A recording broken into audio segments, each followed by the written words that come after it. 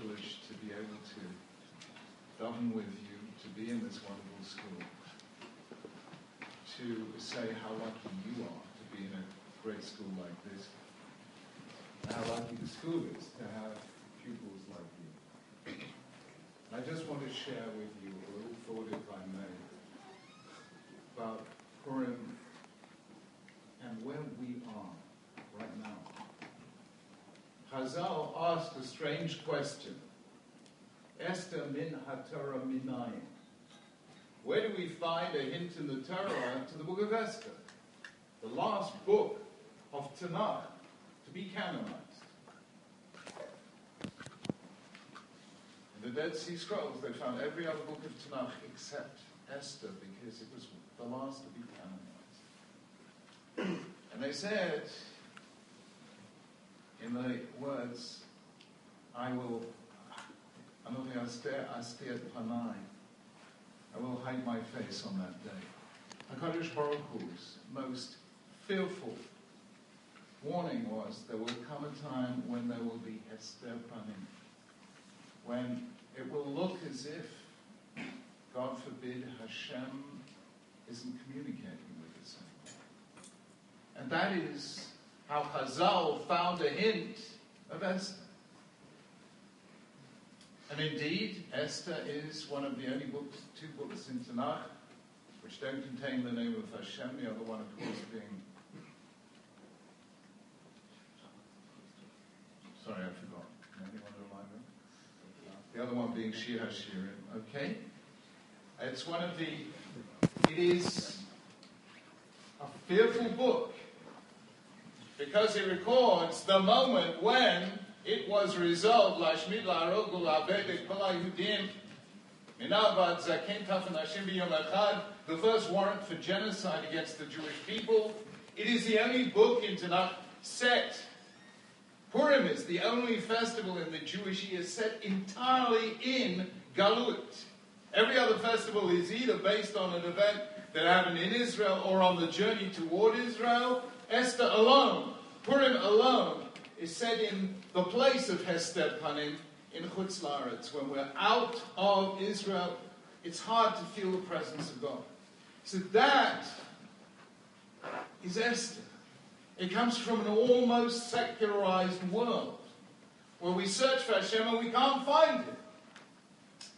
And yet, there is one line in the book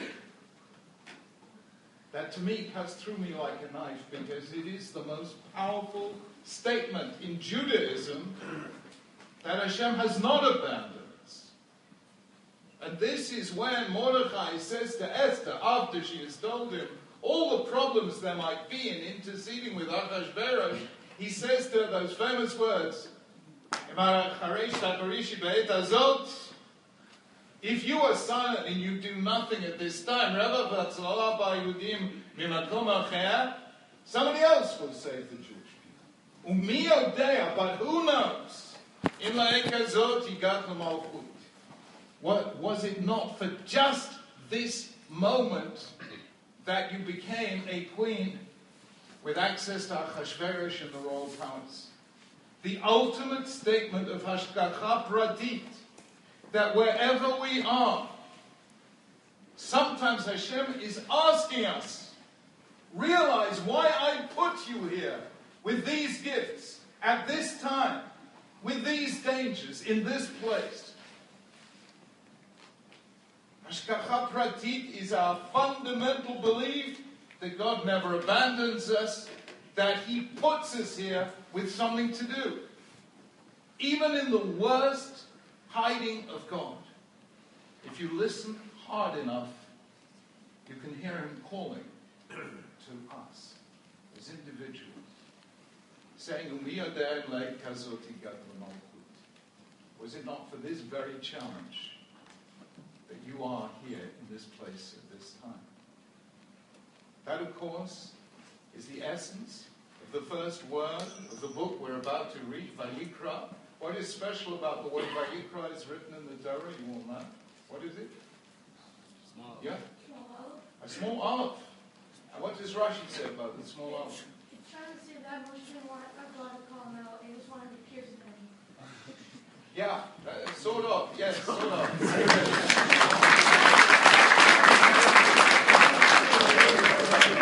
And it says to Hashem, it says exactly. I'm sorry, you can be chief rabbi. We'll keep the seat open for you, okay? Rashi explains that it says, Vayikra el Moshe, God calls to Moses, but Vayikra el Bilam, he simply appeared to Bilam, as if by chance. The Hebrew language has two words that sound the same, but they're completely different. They're even opposite. Mikra and Mikra. Mikra means something happened accidentally. There's no divine providence at all. And Mikra means you are here because God is calling on you to do something. And why is the Aleph written small? To tell us that sometimes it can be very hard to hear the call. It's very small. And what is the sound made by an Aleph? What? That's made by a vowel. What's the sound made by an Aleph? Nothing. That is called in Hebrew a kol d'mamadaka, a voice. That's how Hashem appeared to Eliyahu HaNavi in the 19th chapter of Malachim Aleph, in a sound of a slender silence. A vayikra with a little aleph means Hashem is calling on you, but He's calling on you in a voice so soft that you can only hear it if you're listening. But even in the worst Hester Panim, Hashem is calling on us to do something. One of my great heroes was a man called Viktor Frankl. I write about him often. Viktor Frankl was a psychotherapist actually working with university students in Vienna, and then Anschluss, World War II, Shoah. And he is taken to Auschwitz.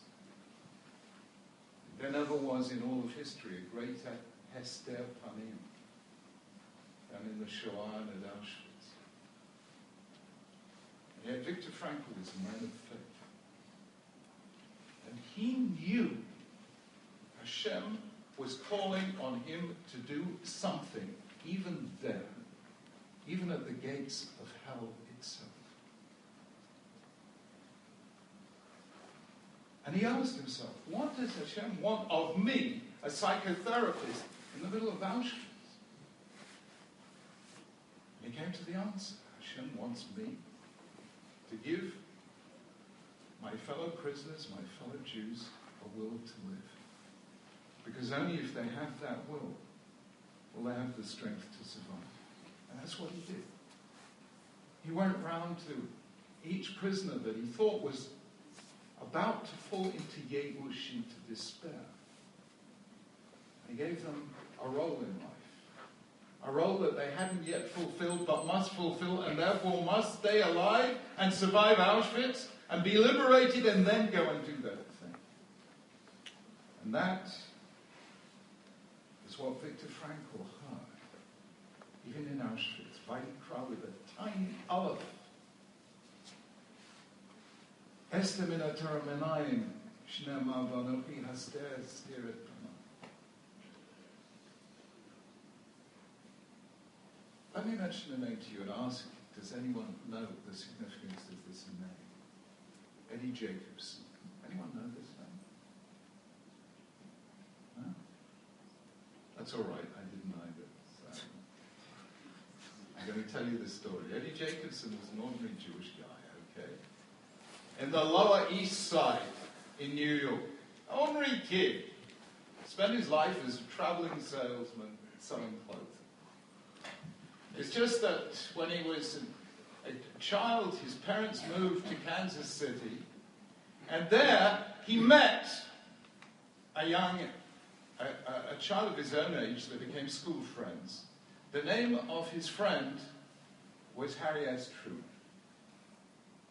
So they knew each other as kids. Then again, when they did military service in 1917, they found one another again and renewed their friendship.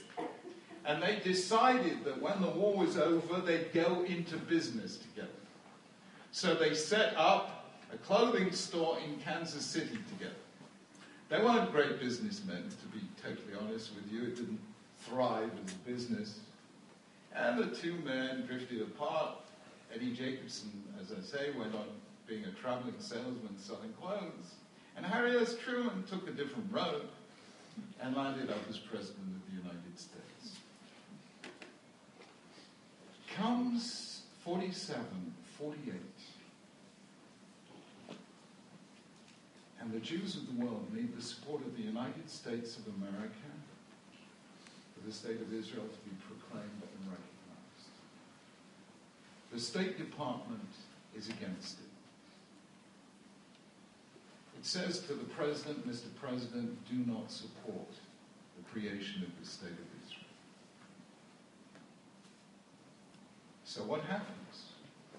Jews try to get in to see the President at the White House.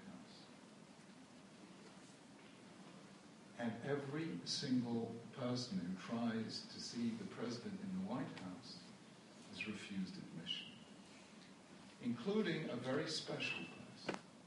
The person who campaigned, next year will celebrate the centenary, for the Balfour Declaration in 1917, which first created the possibility of the State of Israel. He was then a lecturer at Manchester University in England. His name was Chaim Weizmann. He became the first president of the State of Israel. Chaim Weizmann, who was the leader of the Zionist movement, tried to get to see the president and met with blank refusal all the way. So people thought, who can get through? No one can get through to Harry S. Truman. And somebody remembers that Harry S. Truman had a childhood friend called Eddie Jacobson. And they got in touch with Eddie Jacobson and said, we need you to go and see the president and get the president to agree to meet Chaim Weizmann. So Eddie phones up Harry Truman. They're old friends. Harry, Eddie, how you doing? It was not the, etc. You know, kind of the American presidents say. And Eddie says to the President of the United States, Harry, I've got to see you. And all President Truman's officials said, don't see this man. Harry said, this is my old friend. Eddie from school, Eddie from the army, Eddie from our shop together. He goes to see Eddie. He says, Eddie, you can talk to me about anything except Israel. So Eddie says, okay. And he stands there and cries. And the President of the United States, this is in the Oval Office, says, Eddie, why are you crying? And Eddie says, that little marble statue there, who is that, Harry? He said, that's my hero, Andrew Jackson.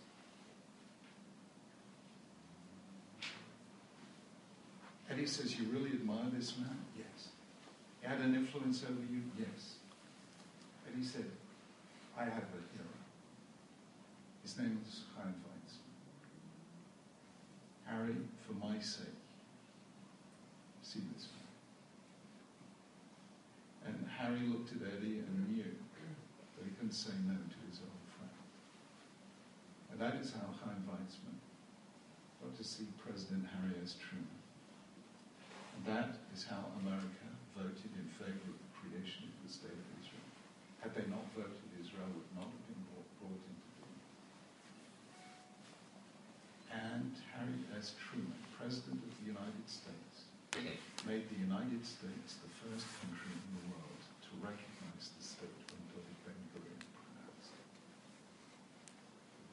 I don't know exactly how Hashem writes the script of history, but if it can happen to Eddie Jacobson, it can happen to you.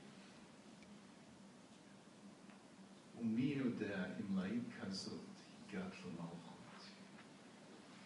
Hashem is calling on each of us, saying, There's a reason why you're here. I have something for you to do that only you can do.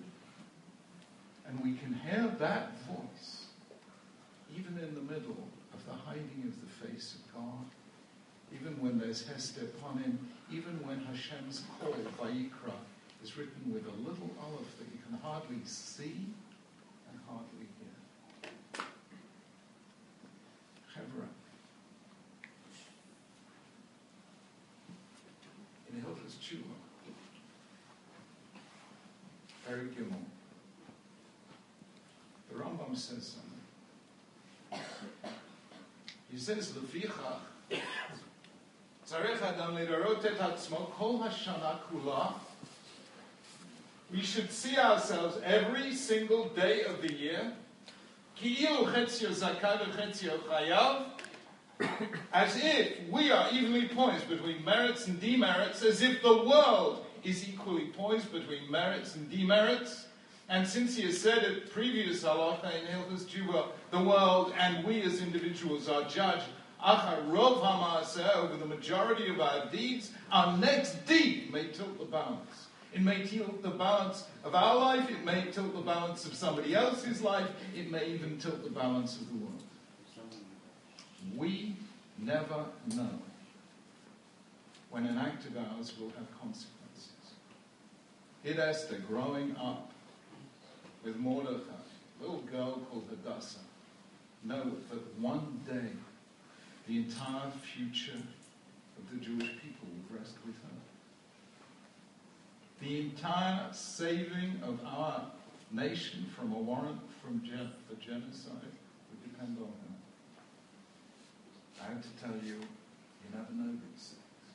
You never know what significance one friendship, one little moment might have for you and for somebody else that might just change the world. And you don't have to change the world to change the world. Let me explain. If we really believe, as the Mishnah in Sanhedrin says, I'm sorry, I'm going to give you the manuscript reading of the Mishnah, not the text of the Mishnah in our printed editions of the Mishnah. The manuscript edition of the Mishnah says, Nefesh achat ka'olam malay. Our printed editions say, Nefesh achat miYisrael ka'olam malay. A Jewish life is like a universe. But the original text of the Mishnah said, a life, Jewish or non-Jewish, is like a universe. Change one life, you begin to change the universe. The only way any of us ever can change the universe. One life at a time, one day at a time, one act at a time. However, you're at a critical moment, reaching towards adulthood, going to university, going to SEM, going to yeshiva. And you're going to have to decide, what am I going to do in life? And I'm not going to tell you. Your heart will tell you. But always ask yourself, what does Hashem want of me in this place at this time? Because there is always something Hashem wants of us. And we don't have to think we're special. We can just be a little Jewish girl called Hadassah. Or we can just be a little Jewish kid called Eddie Jacobson. And yet, somehow or other, our acts might have consequences that we can't even begin to imagine. So even though you may feel sometimes that this is a world and an age in which there is Hester Panim, when you look for HaKadosh Baruch Hu and you can't find him, still, he is still saying to us, Mi yodea imay kazot higat l'malchut. Was it not for this moment that I placed you here on earth? When Hashem calls, may each of us have the courage to say to me, here I am, HaKadosh Baruch Hu, tell me what to do and I'll do it. May we go out into the world, walking tall as Jews, walking unafraid as Jews. And may we others regardless of their faith. May we hear the call of Hashem and answer it. And may all of you bring blessings to the world. Purim Sameach.